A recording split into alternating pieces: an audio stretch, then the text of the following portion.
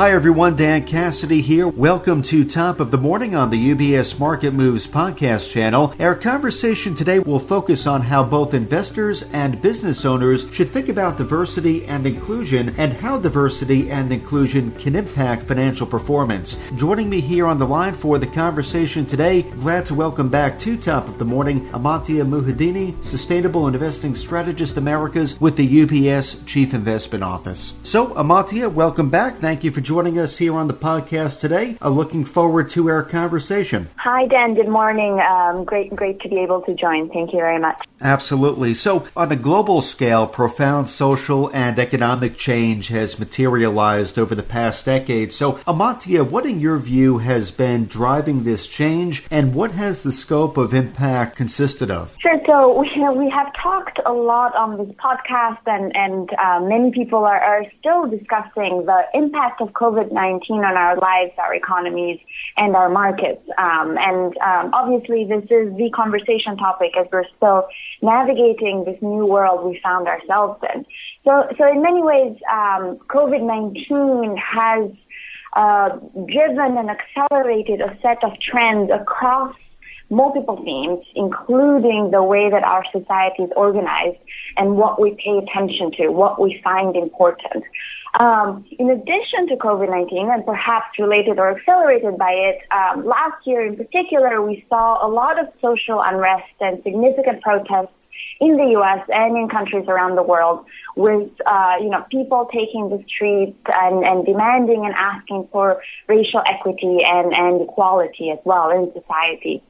So we saw this call for action last summer, but it very much wasn't just a phenomenon that happened in a vacuum or in a bubble or for the first time by any means. On the contrary, we think that as our society has becoming more diverse over time, we've experienced this buildup over time of these issues increasing in importance and in relevance.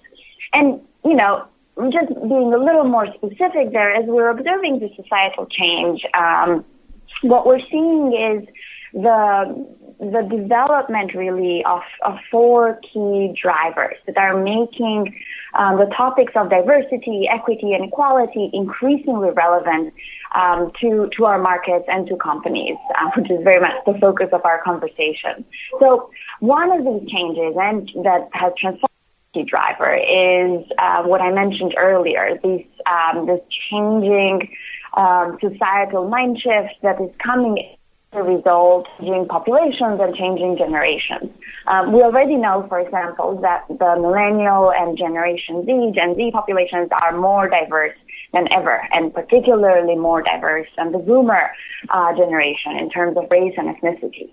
We also know that they have very strong preferences relative to other generations for companies that are more diverse or for companies that are generally more sustainable across a variety of different metrics. So that's one changing indicator and key trend here. Another one is that, and connected to it, we're seeing stakeholder pressure on companies increase, and stakeholder pressure is coming both from consumers as well as it's coming from regulators who are asking of companies to disclose at a minimum, whether they are creating equitable workforces. So one example of this is the UK in 2019 requiring companies to disclose their gender pay gap. Another one is the SEC last year introducing new human capital disclosures for companies listed on the U.S. exchanges. And these are just two of these examples.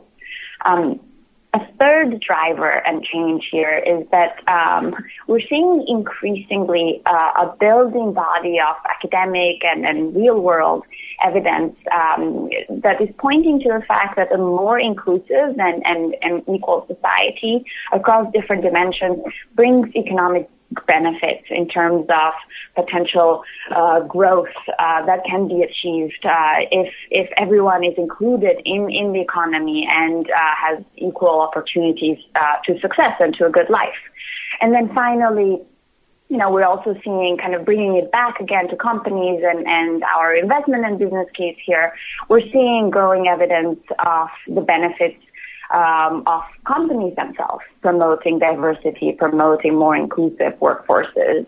One one data point here, one specific example is that we know from BCG research, for example, that companies that have above average diversity are delivering also above average innovation-related revenue, with them delivering 45% more innovation-related revenue than companies that have below average diversity. So again, this just being one example of how these shifting trends I'm outlining so far are really coming back in a way to benefiting companies that are riding this wave of change and are seeing where the world is going. Well, thank you, Amantia, for hitting on those driving factors for us. Now, I know you recently authored a blog. It talks about the case for diversity and inclusion through the viewpoints of both business owners as well as investors. So perhaps we can dig into that a bit. Prior podcasts, we have spoken about the fourth industrial revolution and the variety of associated opportunities that exist for investors. So, Amantia, how should investors think about diversity and inclusion in the context of investment selection, and why is it so important to do so? Thanks, Dan.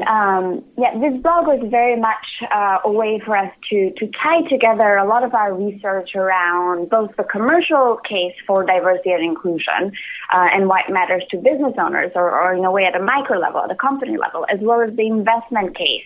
Why does it matter for investors, as you say? As it's been discussed before on the podcast, the fourth industrial revolution, so-called, will consist of structural changes in our society that are driven by new technologies. I mean, examples include increased use of automation, of robotics, of artificial intelligence, and increased use and proliferation of big data. Now, our success societally and the success of economies and companies really hinges on how we're able to use these technologies. And if we take the perspective that investors take of how do I think of companies that are best positioned here to benefit from this changing society, really is where diversity becomes a key element here. As the world is changing, it's becoming more complex, and we're seeing shifts in labor markets. We're also seeing shifts in consumer preferences. It will be important and really, I'd say, critical for companies to be able to adjust and for them to stay innovative. And as I mentioned earlier, we have evidence that correlates the level of diversity in a company with higher levels of innovation, in particular in knowledge-based industries. So again, from an investor perspective, what this means is that looking for companies that are relatively more diverse, or companies that are better managing the sort of diversity by creating more inclusive work environments, so that the diversity that they have can actually contribute and add value and make the company more innovative. Those are the companies that we should potentially be paying attention to, in addition to everything else that we look for as we look for these longer-term investment trends and themes. Okay, so that covers investors. Now, from the perspective of company or a business owner, Amantia, how does the incorporation of diversity and inclusion into practice positively favor financial performance? So in some ways, that's the other side of the same coin that we're discussing. And I'd say we have summarize the key benefits of the commercial case for diversity from a business perspective into three main points. So the first one is, as labor markets are changing, as we've been discussing, in particular driven by these new technologies that are coming into play, we will see shifts in what companies need, how they need to structure their labor forces. And in this environment, it will become particularly important for business owners to be able to hire truly the best person for any job, and not just hire them and find them and hire them, but also be able to retain them and enable them to contribute productively. And so this means, making sure that prejudice does not, based on any kind of diversity or any factor, does not hinder this ability to find and hire the best person for the job. And so this is one of the key elements that we see as part of this business case. A second reason, and really here we're doubling down on this research, we find that diversity and inclusion, as I mentioned, is driving additional innovation. And this will really be key to success as we're seeing this shifting market and consumer dynamics.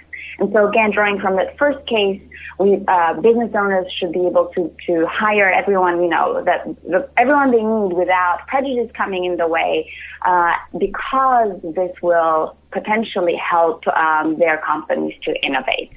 And then finally, what we're seeing are, significant shifting consumer preferences.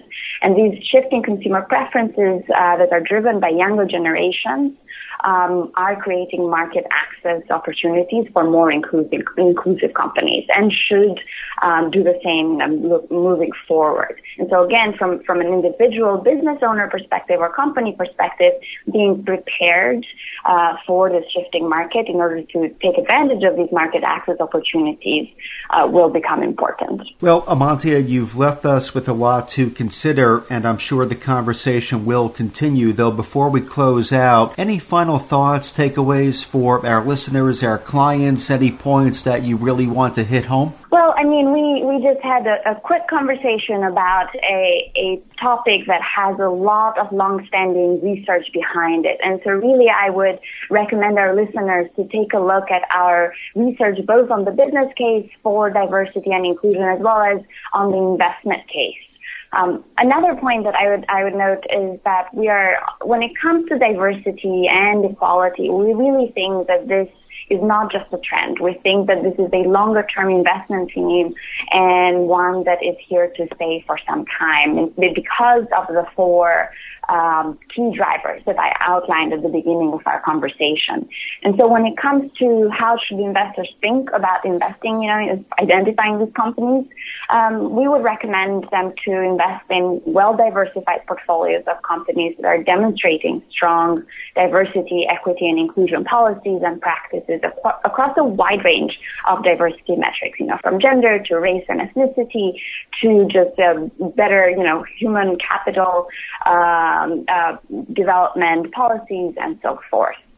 In addition, I would say that as the data is becoming more available on these topics, increasingly in the future, we expect that investors will be better able to use company disclosures as well as third-party data to be able to differentiate between the companies that are better prepared for the societal change and those that will have some catching up to do. To that point, Amantia, we do encourage our clients listening, and especially to perhaps have a follow-up conversation with their financial advisor to learn more about the opportunities that exist and how to participate. Though it sounds like a lot of progress has been made on this front, though there is, of course, still more progress to be realized. So this theme is one we'll continue to follow very closely. Amantia, thank you very much for joining us here on the podcast today. Appreciate your time and insights as always. Thank you, Dan. Always a pleasure. Thank you, Amantia. And again, today we've been joined by Amantia Muhedini, Sustainable Investing Strategist Americas with the UBS Chief Investment Office. As a reminder to our clients and our listeners, the UBS Chief Investment Office does author a variety of publications and blogs that touch on timely market developments, asset classes, and portfolio allocation. These resources can all be located on ubs.com/CIO, including the recent blog that ties right into our conversation today, The Case for Diversity and Inclusion, the Commercial and Investment View. So for clients of UBS, as mentioned, please be sure to contact your financial advisor if you would like to learn more about today's topic or receive a copy of this blog directly. Top of the Morning is part of the UBS Market Moves podcast channel, which is available where podcasts are found, including on iTunes, Spotify, TuneIn, Stitcher, and Pandora. Visit ubs.com/studios to view the entire podcast offering, as well as the new UBS Trending video series. From UBS Studios, I'm Dan Cassidy. Thank you for joining us. UBS Chief Investment Office's investment views are prepared and published by the global wealth management business of UBS AG or its affiliate, UBS. This material has no regard to the specific investment objectives, financial situation, or particular needs of any specific recipient and is published for informational purposes only. As a firm providing wealth management services to clients globally, UBS AG and its subsidiaries offer both investment advisory services and brokerage services. Investment advisory services and brokerage services are separate and distinct, differ in material ways, and are governed by different laws and separate arrangements. In the USA, UBS Financial Services Inc. is a subsidiary of UBS AG and a member of FINRA SIPC. For information, please visit our website at ubs.com/working with us. For a full legal disclaimer applicable to the independent investment views produced by UBS, please visit our website at ubs.com/CIO-disclaimer.